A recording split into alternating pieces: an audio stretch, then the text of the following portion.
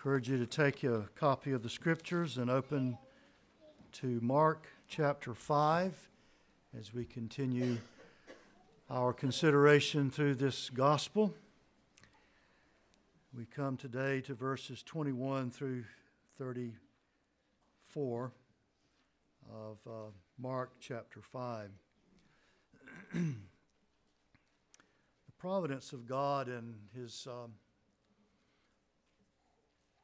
particularly when it comes to His worship and study of His Word, is always amazing.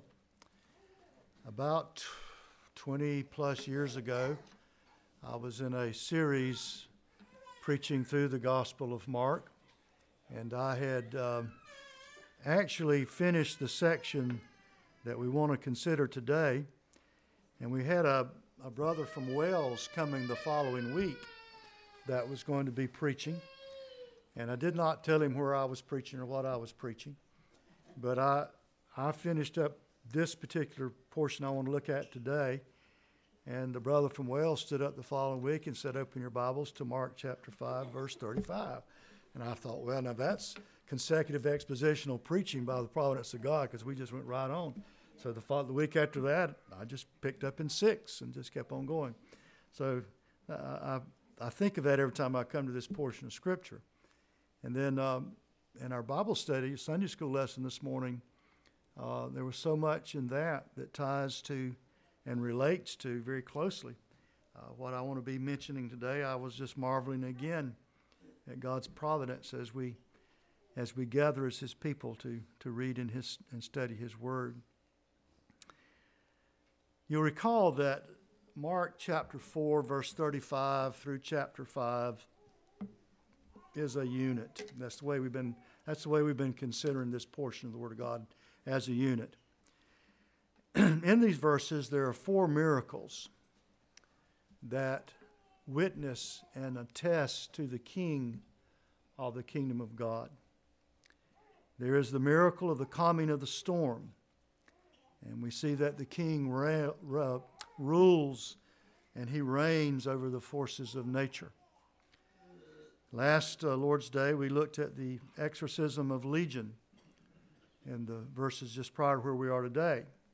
And we saw that this King of God's kingdom rules over the powers of darkness. And then we come to the miracle today. We want to consider the woman with the issue of blood, the healing of this woman. And we see that the King rules and reigns over sickness and disease. And then again, in the last part of this chapter, where Pastor John will be picking up, Lord willing, next week, it will be the resurrection of Jairus' daughter. And we see that the King rules and reigns even over death itself. Today we focus on the third miracle, and I will entitle it An Inconvenient Miracle.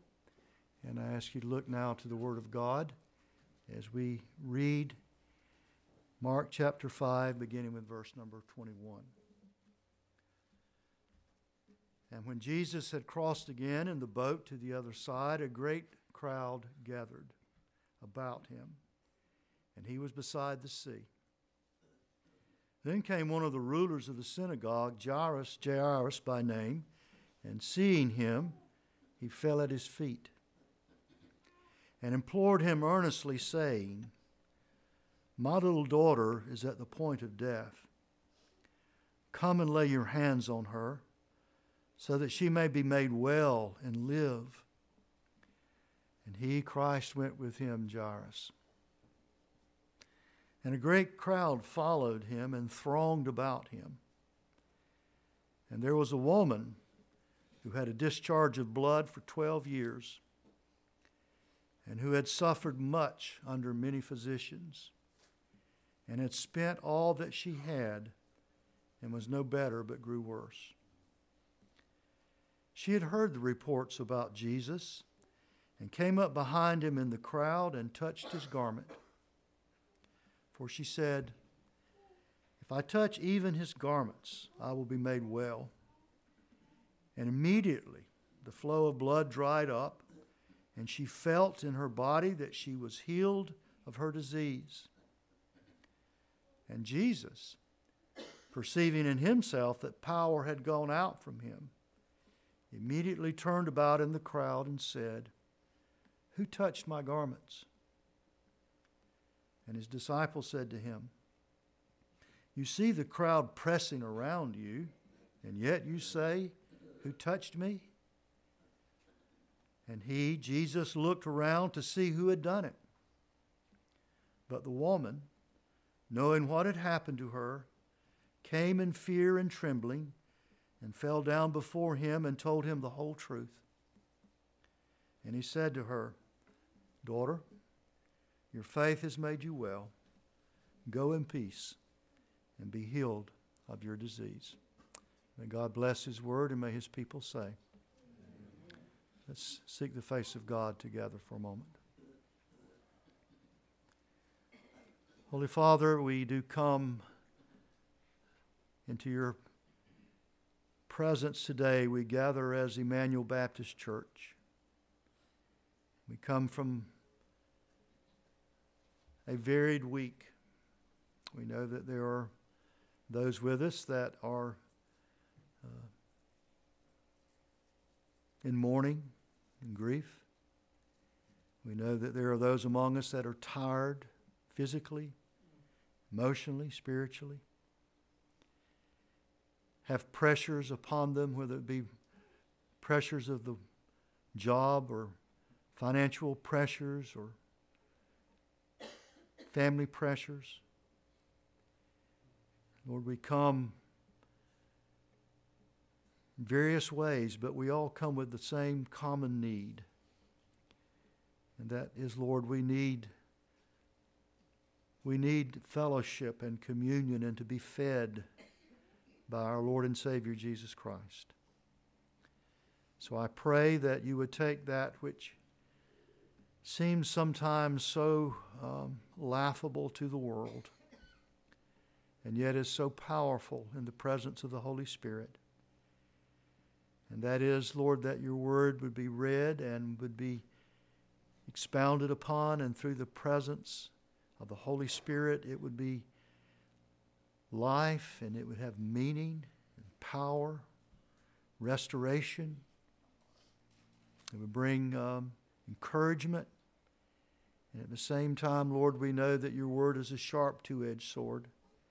And where there is encouragement, Lord, we also realize that there can be the very cutting, as it were, of our very souls. But we pray that as a hungry person, we will find every bitter thing sweet, and we will desire your word in all of its fullness. So, Lord, feed us, we pray. Minister to your people, and may Christ our Lord be exalted. And it's in his name I do pray. Amen. So we begin today by considering the immediate context, and that would be Mark 5:21 down through 34:35 actually, would be the immediate context of this passage. Jesus is returning from Decapolis. We've looked at that, where he sailed across the Sea of Galilee. He heals one man, gets in the boat now. He's come back into Galilee, and it would seem almost immediately upon landing, that's kind of the intent, it seems, as Mark records this for us, that Jesus is surrounded again by a crowd when he comes back to Galilee. Now, crowds around Jesus at this point of his ministry are not at all unusual. If you'll notice in Mark, Mark chapter 3, verse 9, we read, "And he told his disciples to have a boat ready for him because of the crowd, lest they crush him." And you'll notice also in Mark 3, verse 20, "Then he went home, and the crowd gathered again, so that they could not even eat because of the size of the crowd that gathers where he is." Then again in verse 32 of the same chapter, "And a crowd was sitting around him." So a crowd is not around Jesus is not unusual at this point in his ministry, but here in these verses that I've read in Mark 5, Mark will call attention 5 times in these verses. 5 times in these verses he mentions a crowd. He mentions it in verse number 21, a great crowd gathered around him. He mentions it in verse 24, where a great crowd followed him and thronged him. Again, in verse 27, he had heard reports about Jesus she had and came up behind him in the crowd. And then in verse number 30, Jesus, perceiving himself that power had gone out from him, and immediately he turned about in the crowd. And then again in verse 31, the apostles' response to Jesus' question is they're incredulous, and they say to him, "Why are you saying, 'Who touched me?' You see the crowd of people." So obviously, as you read this section, there's a lot that Mark pulls our attention to the fact there's a crowd around Jesus. This crowd impacts what happens in these verses that we're reading. Again, in verse 24, we're told that the crowd followed him and thronged him. Well, that's not a word you use every day, is it? You're thronged. What does that mean? It means that he was pressed upon from every side by people. This crowd was all around him. This crowd is thronging him. It's pressing upon him from every side. And maybe this is a little bit of supposition on our part, but you would imagine that this pressing crowd, this thronging crowd, would impede his progress as he's trying to move forward.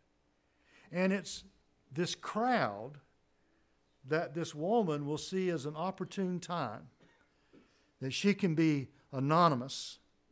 She can be just one face in a sea of faces.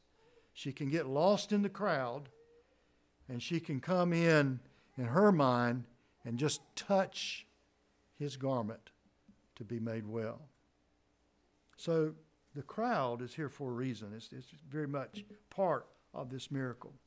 From this crowd, a man comes out. And I'll just mention this in as much as these two miracles overlap. I won't get into the miracle of the raising of Jairus' daughter, but from this crowd emerges a man, Jairus, who is a leader in the synagogue. He's a man of some repute and some respect in the community. And he comes and he falls at the feet of Jesus with an immediate request. And it is, "My little daughter is at the point of death. Come lay your hands on her so that she may be made well." And we can imagine how Jairus is imploring Christ, "Come with me." Almost as it were, taking Christ by the hand and would lead him, if he could, through the crowd. "I got to go to my house. You need to come with me." In fact, Jairus' persistence is emphasized in verse 33, where it says he implored him earnestly. The word is para. You've heard of paraclete. The word is para, come alongside, and kaleo, which means to call. So he's coming. He's asking Christ to come along with him, come beside him.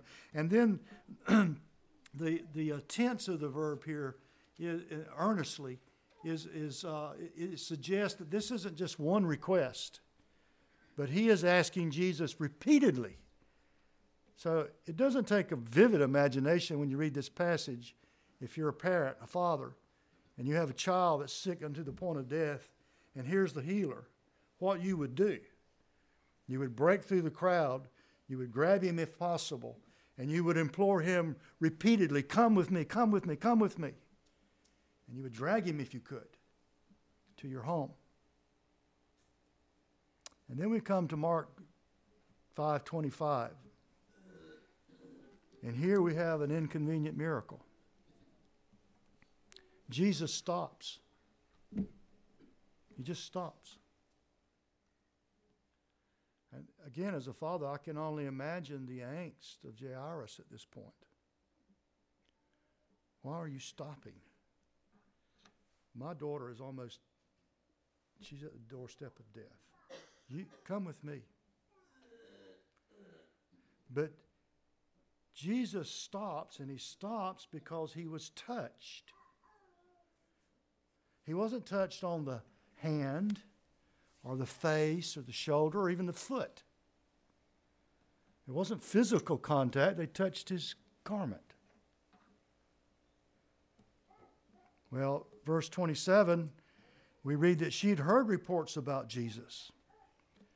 And she came up behind him in the crowd and touched his garment. But in verse 30, what she meant to be anonymous is discovered and becomes public. And she tells Christ everything. Now, Jesus was often interrupted.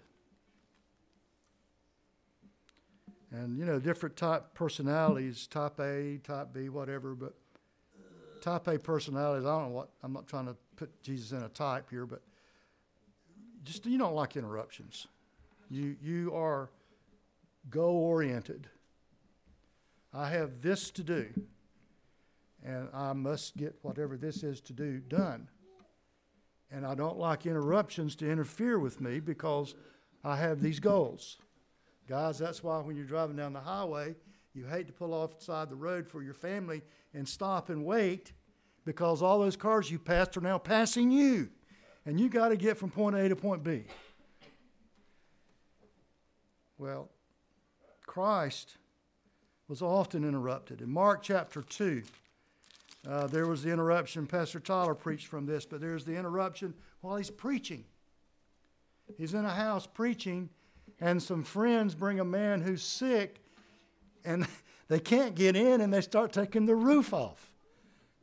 Now, what in the world would we do if a helicopter hovered overhead and, started letting someone down? I mean, it's just like, that's quite an interruption. They're taking the roof off the house to get in. In Mark chapter 3, verse 20, his meals are interrupted. He can't even sit down at a table. I remember one of the episodes of the Waltons years ago where they'd just gotten a phone.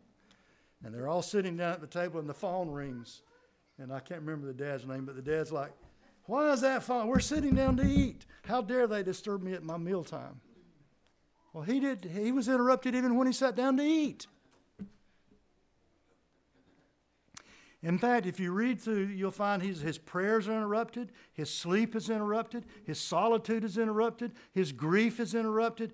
In fact, somebody commenting on the Gospel of Mark said there are more than 35 interruptions recorded in the Gospel of Mark that he deals with. Over 35 in this short little book. That's a lot of interruptions. But our Lord's response to interruptions was unlike a lot of people. He did not get annoyed. I looked for it at the house, and I realized it's probably here in the office, but there's a little book. I think it's by Hummel. I believe the man's name is Hummel. It's called The Tyranny of the Urgent. And he talks about how Christ could say at the age of 33, "I have completed the work my Father has given me to do." How can you say that?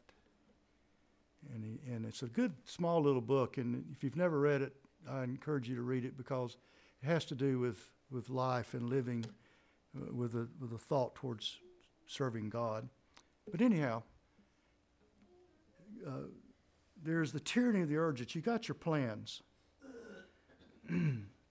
I plan this afternoon, shortly after worship's over, to leave to go to Florida. That's my plan. But who knows what might happen between now and then, and the tyranny of the urgent might press in, and I have to change my plans. Christ understood that. A lot of times, one thing is planned, but something happens, and you have to go in a different direction. He understood that life happens. Now, he, of course, is truly God and truly man. And he's about his Father's business. But for us, life does happen and things come up. And our plans have to be altered.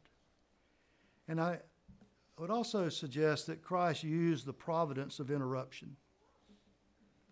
the providence of interruption. That interruptions, rather than becoming a problem with him, became an opportunity for ministry and teaching. And that's what he does here. So there's the providence of interruption. So in verses 34 and 35, Christ, he's beginning earlier in the section. He's going with Jairus, but he stops. There's an interruption. And then we have this startling transition in verses 34 and 35. Now this is at the end of the healing of the woman with the issue of blood. But he says to the woman these great words of encouragement. Daughter, your faith has made you well. Go in peace and be healed of your disease. And here's such an abrupt shift. While he was still speaking, there came from the ruler's house some who said, your daughter is dead.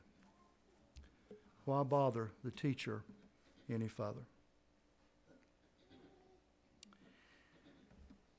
I mention that because in Romans 12, verse 15, we're told to rejoice with those who rejoice, weep with those who weep. And the narration turns on a dime from the healing of the woman to the death of a child.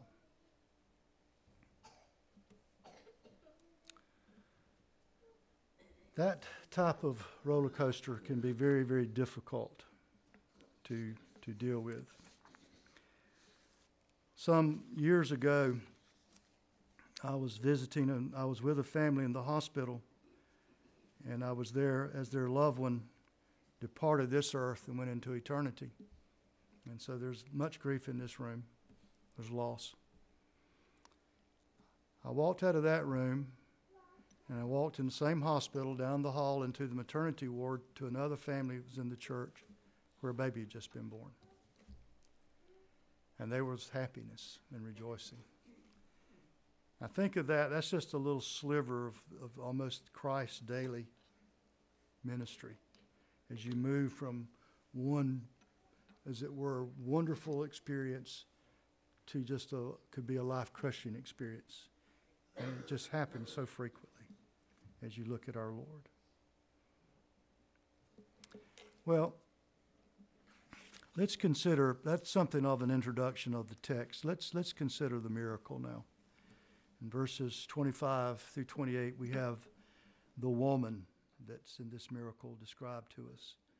There was a woman who had a discharge of blood for 12 years, who had suffered much under physicians and had spent all that she had and was no better but rather grew worse. She had heard the reports about Jesus and came up behind him in the crowd and touched his garment, for she said, if I touch even his garments, I will be made well. Jeff Thomas, and that's the guy from Wales, by the way, I was referring to earlier that came in when I was preaching years ago on this and picked up right where I had left off. But Jeff Thomas writes about this particular woman. He says of her condition, this would have involved great suffering for her physically, conjugally, personally, and socially. She could not engage in normal sexual relationship. She could bear no children. She was ritually unclean. She was ostracized from normal society and debarred from worship in synagogue and temple. And this had gone on for 12 long years. So this woman's situation is a sad situation. It's a very difficult and trying situation. In fact, by being where she was in that crowd, she is in direct disobedience to laws that would have prohibited her from being there. So she is in an act of disobedience. Now she's cut off from family. She's cut off from the fellowship of worship. She's cut off from any relationship. If she had a husband, she's cut off.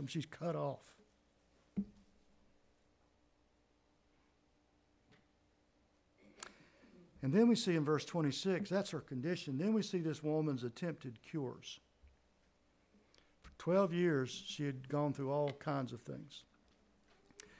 I read this, I think about a book that mine's about to fall apart. It's called the Foxfire book. Have you ever read any of this?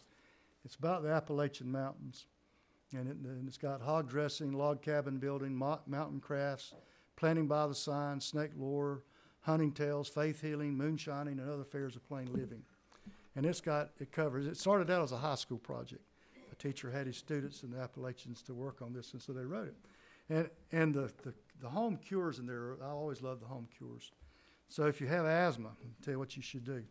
You should smoke strong tobacco until you choke. You probably choke to death.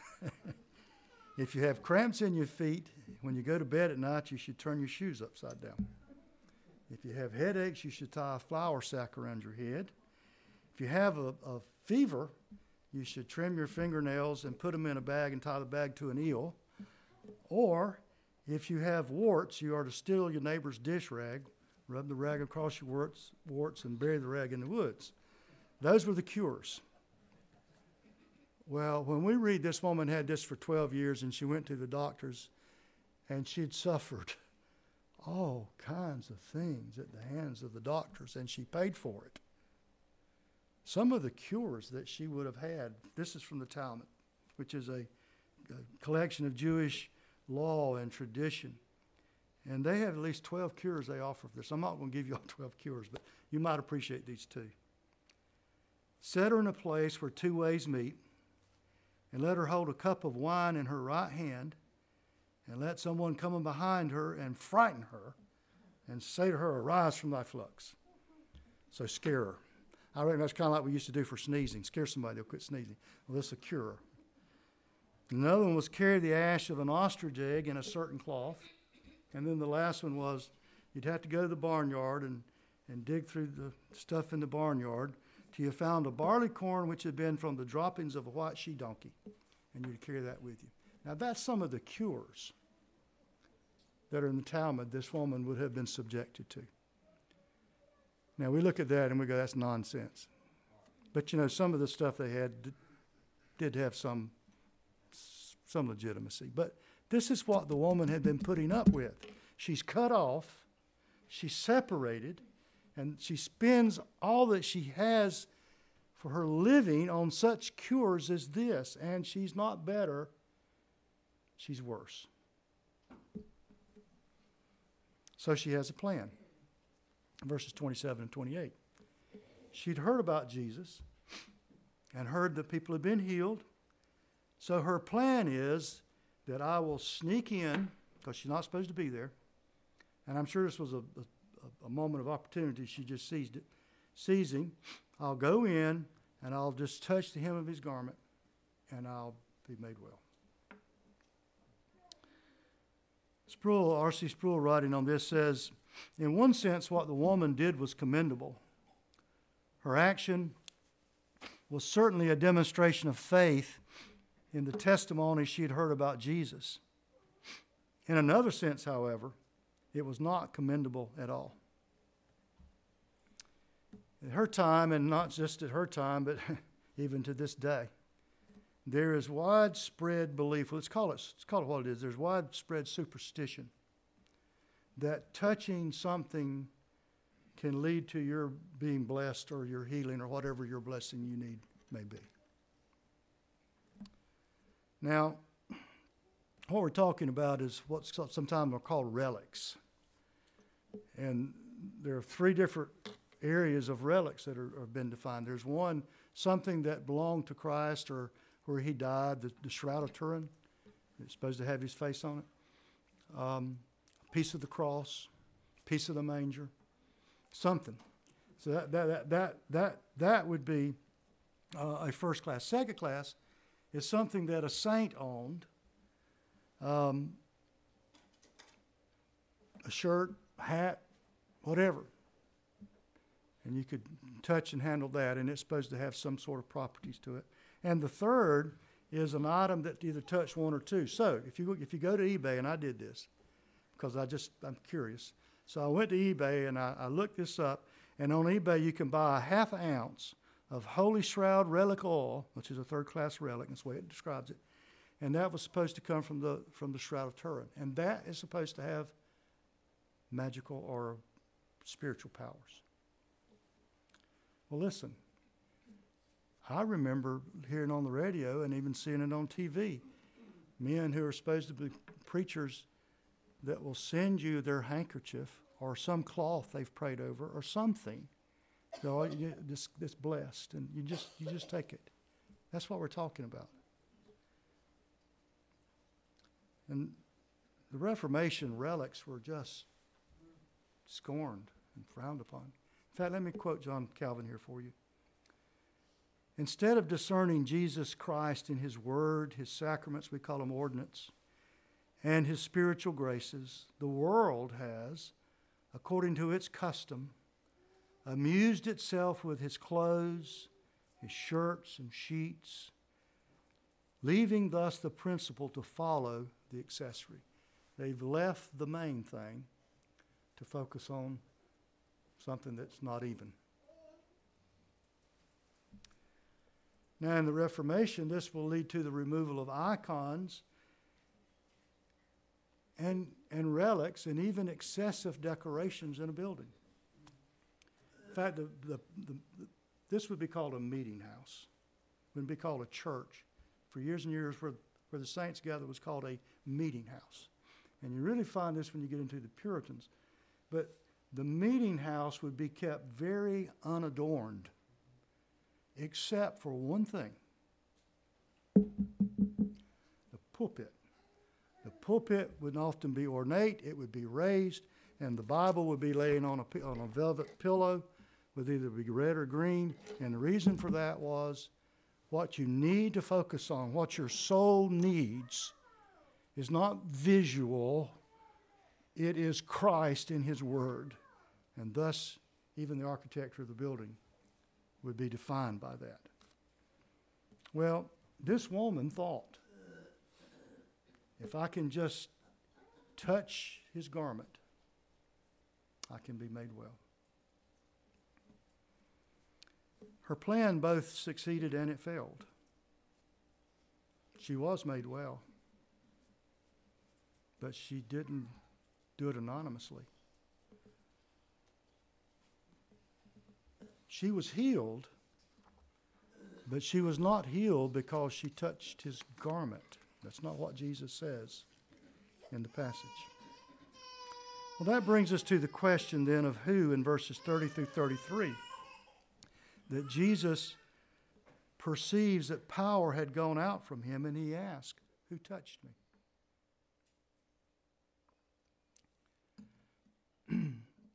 Now, I really don't have much explanation on verse 30, perceiving that power had gone out from him. I can read you what the scripture says right there, and that's what I'll do. I'm going to leave it there. Jesus perceived power went out from him.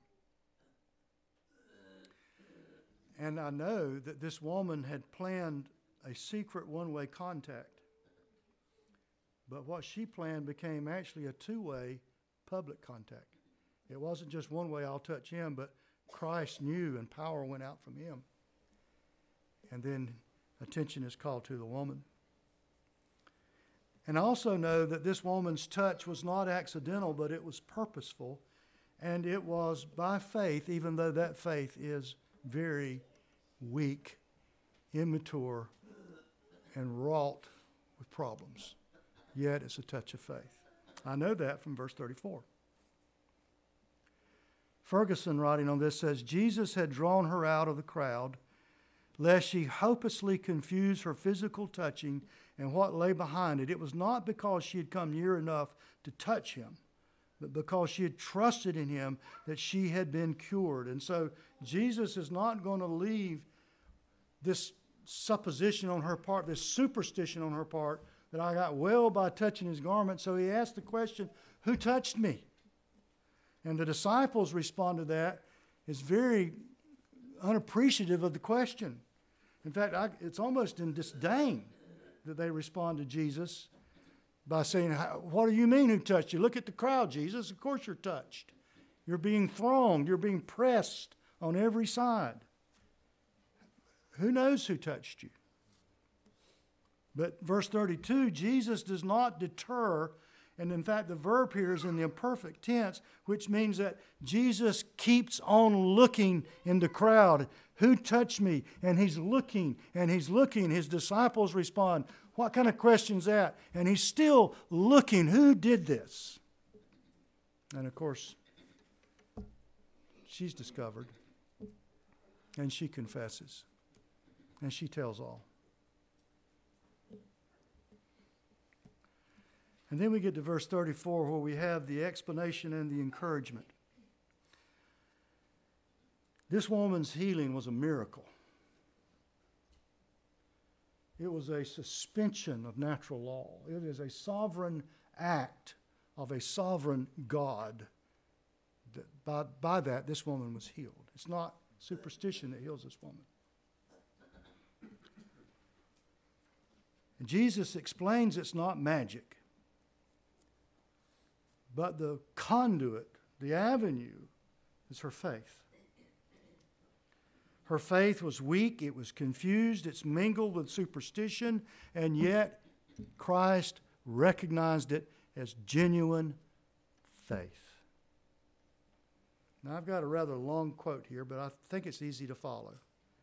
I'm going back to my brother from Wales, because I thought he did such a wonderful thing, a wonderful explanation here. Think of an explosion caused by a leakage of gas that utterly destroys a home. How big did the flame have to be to ignite the gas and set off such a mighty explosion? It must have been a huge flame like the ones pouring out of a lunar rocket at blastoff. No, just a tiny spark. That is all it's needed to set off the explosion. A little faith is faith. A weak faith can lay hold on a strong Christ. That was quoted this morning in our Bible study. Before we are sheep, we are lambs. Some so tender, they must be picked up in the mighty shepherd's arms and carried for a while. Think of two unbelieving families living next door to one another in Egypt the night of the first Passover. In the first house, they are trembling and doubting. All the time they sacrifice the lamb, sprinkle the blood on the doorpost, cook the lamb and eat it with unleavened bread and bitter herbs, dressed in their traveling clothes. That night they can't sleep because of worry, wondering whether the firstborn will be alive in the morning. Every hour the parents go into the bedroom to check whether the lad is still breathing. In the house next door, the family is so happy as they obey all the Passover instructions. They go to bed that night trusting in what the Lord has said and sleep, sure that God will keep His word and that their firstborn will be alive in the morning. At dawn, both families rejoice that their firstborn sons are running around the house as at every other breakfast time. The family with a weak faith were saved, just like the family with strong trust in the Lord, because they did exactly what God told them to do. They certainly weren't enjoying their faith as the family next door, yet salvation came to their house too. So it is with Christians like Mr. Weak Faith and Mr. Timorous. They will be saved just as long as they keep their trust in Jesus Christ alone, though they are not certain whether they have done it or not. It is not the amount of our faith that saves us, but whether it is placed in Christ alone. You remember the occasion of Spurgeon's conversion? You've read that? Some of you have. It's in January, and he's going to go to church, and he's going to go to his normal church, and yet there's a snowstorm, and he can't travel. He's impeded. His travel's stopped. And so he stops in at a primitive Methodist chapel, and he gets there. There's only just a handful of people there, and the normal preacher's not there because he can't get there because of the snowstorm. And so this guy's a tailor or a cobbler or something. So he stands up to do an impromptu sermon to the people that are there. His text is Isaiah 45:22. Look unto me and be you saved all the ends of the earth. And I can almost imagine the brogue as I read these words, and I won't try to do that, but you can just imagine the way this guy's speaking to them in his very homespun way. He says, look. He says, this is a very simple text. Indeed, it says, look. Now looking don't take a deal of pain. It ain't lifting your foot or your finger. It's just look. Well, a man needn't go to college to learn to look. You may be the biggest fool, and yet you can look. A man needn't be worth 1,000 pounds a year to look. Anyone can look. A child can look. But the text says, look unto me. Many of you are looking to yourselves. But it ain't no use looking there. You'll never find any comfort in yourselves. Jesus Christ says, look unto me. Look unto me, I'm sweating great drops of blood. Look unto me, I'm hanging on the cross. Look unto me, I'm dead and buried. Look unto me, I rise again. Look unto me, I ascend to heaven. Look unto me, I'm sitting at the Father's right hand. Oh, poor sinner, look unto me. Look unto me. And such was the sermon that God used to change the life of Charles Haddon Spurgeon. Such is the gospel. That is the gospel. You don't need to make a pilgrimage. You don't need to touch a holy relic. One just needs to come to Christ in faith. And that faith might not be a big, mighty, strong Abraham sort of faith as we studied this morning, Brother Ryan. It may be even that faith like Rahab.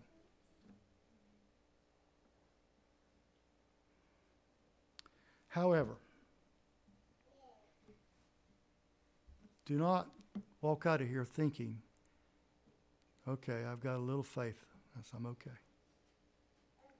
Do not think that a little faith is all right. Yes, that's all it takes to come to Christ.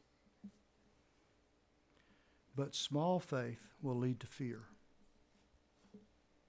And that's what Thomas was writing about on that first Passover in Egypt, that family that feared. They had faith, but there was fear.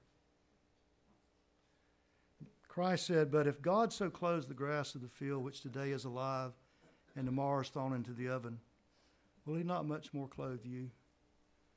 And then what does he say? That's a reprimand, by the way. He's reprimanding them for not trusting. And then he says to them, oh, you of little faith. You're not trusting God. Thus you have fear. Small faith leads to doubt. And I've often had this conversation with people. I don't think that yes, a grown, mature, full faith can eradicate doubt. But we don't always have full-grown, mature faith, do we? But Christ said in Matthew 14, but when he saw the wind, talking about Peter, he was afraid and began to sink. He cried out, Lord, save me. Jesus immediately reached out his hand, took hold of him, saying to him, oh, you of little faith, why did you doubt? That's little faith. And then lastly, little faith leads to guilt, a sense of guilt. That there is a lack of assurance and lack of confidence and trust in God. And I would cite you to Matthew chapter 16, verses 7 and 8, where Jesus again reprimands the disciples because they begin saying, I didn't bring the bread. Did he tell us to bring the bread? Should we have brought the bread? And Jesus looks at them and he says, oh, you of little faith. That was their problem. Why are you discussing among yourselves the fact that you have no bread? Come to Christ in simple, trusting faith, but then grow and mature and live and serve and follow in a maturing, growing faith. Now come to some words of application here. I think we've tried to look at the passage in its context and something about the text. Let's make a couple of closing comments. I've tried to emphasize this as we've looked at this woman. And it doesn't take a vivid imagination. This woman lived a lonely existence. She was lonely. She's cut off from the tabernacle of a temple. She's cut off from family. She's cut off from friends. She's cut off from society.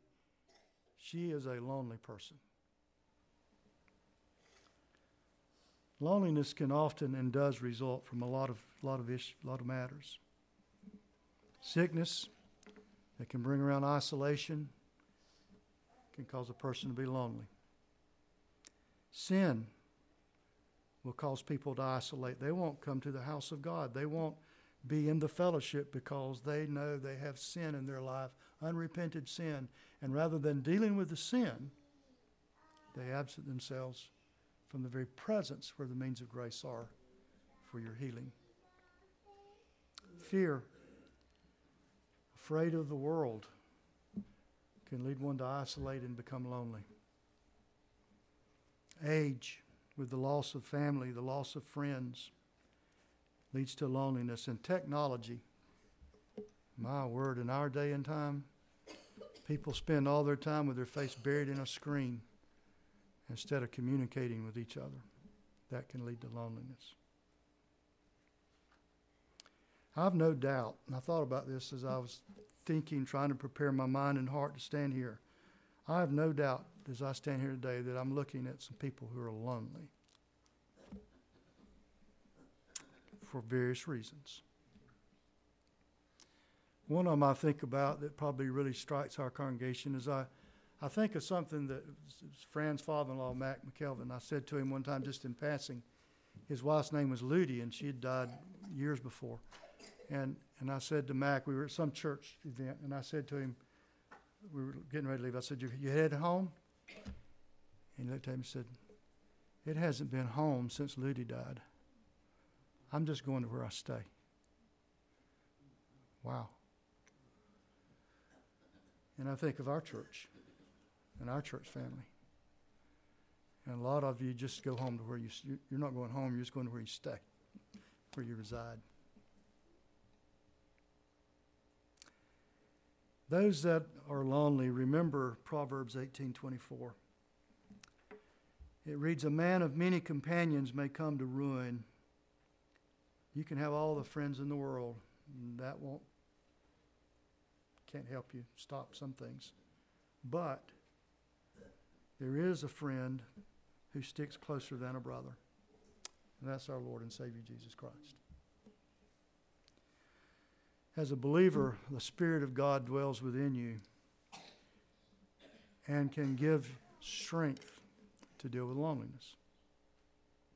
Being a Christian does not negate loneliness. It doesn't take away pain and hurt and sense of loneliness, but it can help you. God made us social creatures. Even from the beginning, we read it's not good that man should be alone. We're social creatures. God made us for fellowship. Believer to have fellowship with God, and a believer to have fellowship with other believers. And God has provided structure. He's given structure for that fellowship. Psalm 68:6 says, God settles the solitary in a home. This is what he gives, the home. So we think about it on so many different levels. There's marriage. There's family. Then there's church. There's church family. We call each other brother, sister, because that's who we are in Christ. Now we come to the responsibility on this, and the responsibility goes both ways. The responsibility is if you are like this woman, you have a responsibility to reach out, to take advantage of what God has provided you. Those are the means that he provides you to deal with and to deal with your loneliness. But I've always felt like the stronger has the greater responsibility. In fact, the stronger brother should not wound a weaker brother. That's one of the principles of Scripture. And so if it's not your place in life right now where this might be your lot, then you do have a duty as a brother and sister in Christ to reach out to the one who you think might be lonely. Secondly, I want to mention seizing opportunities. Learn to be sympathetic to the providence of interruptions. I was blessed years ago in a church in Bullitt County. I was young in the ministry. But I was blessed there to have an elder. He was a man that had been in the ministry for years and years and years. Knew everybody in the county. Had been a mail carrier for 50 years. He knew everybody. But he was my elder. And he would always say to me, you got to keep your antennas up. You got to be aware of what's going on around you. And that's not just true for the pulpit, by the way. That's true for the pew as well. Don't be blinded. That's what he's saying to me. Don't be blinded by your life. Don't be blinded by your plans. Don't be blinded because you've got whatever it is you're going to do and life is going on around you. Don't be ignorant to that. Keep your antennas up. Seize the opportunities of interruption. You know better as well as I do that sometimes somebody says something or asks a question, and it's not what's on the surface, but it's what's driving that. Well, how do you respond to a crabby waitress? By being crabby? Unfortunately, I can. But do I respond by thinking and maybe trying to engage her in conversation and go, having a bad day? And have an opportunity to witness about Christ.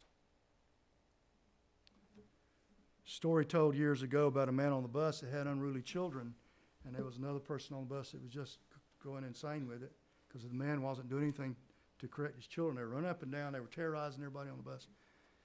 And so finally this guy had enough. He said, man, take hold of your children, which sometimes ought to be said. But in this case, the man said, I'm sorry. I was distracted. We just left the hospital. My wife just died, and I don't know what I'm doing. Who knows? View interruptions as providence of ministry. We talk about our responsibility to witness, and I don't know how to witness. Where am I going to? Well, just keep your antennas up. Look at Proverbs chapter 15 for just a moment, and I'm just about there, but look at Proverbs 15.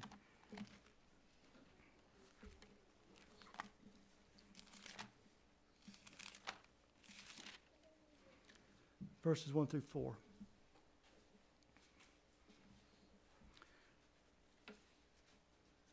How many people does it take to argue?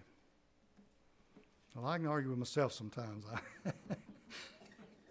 Boy. Every time. But a soft answer turns away wrath. There's sermons right there, are there not? A soft answer turns away wrath, but harsh words stir up anger. How do I respond?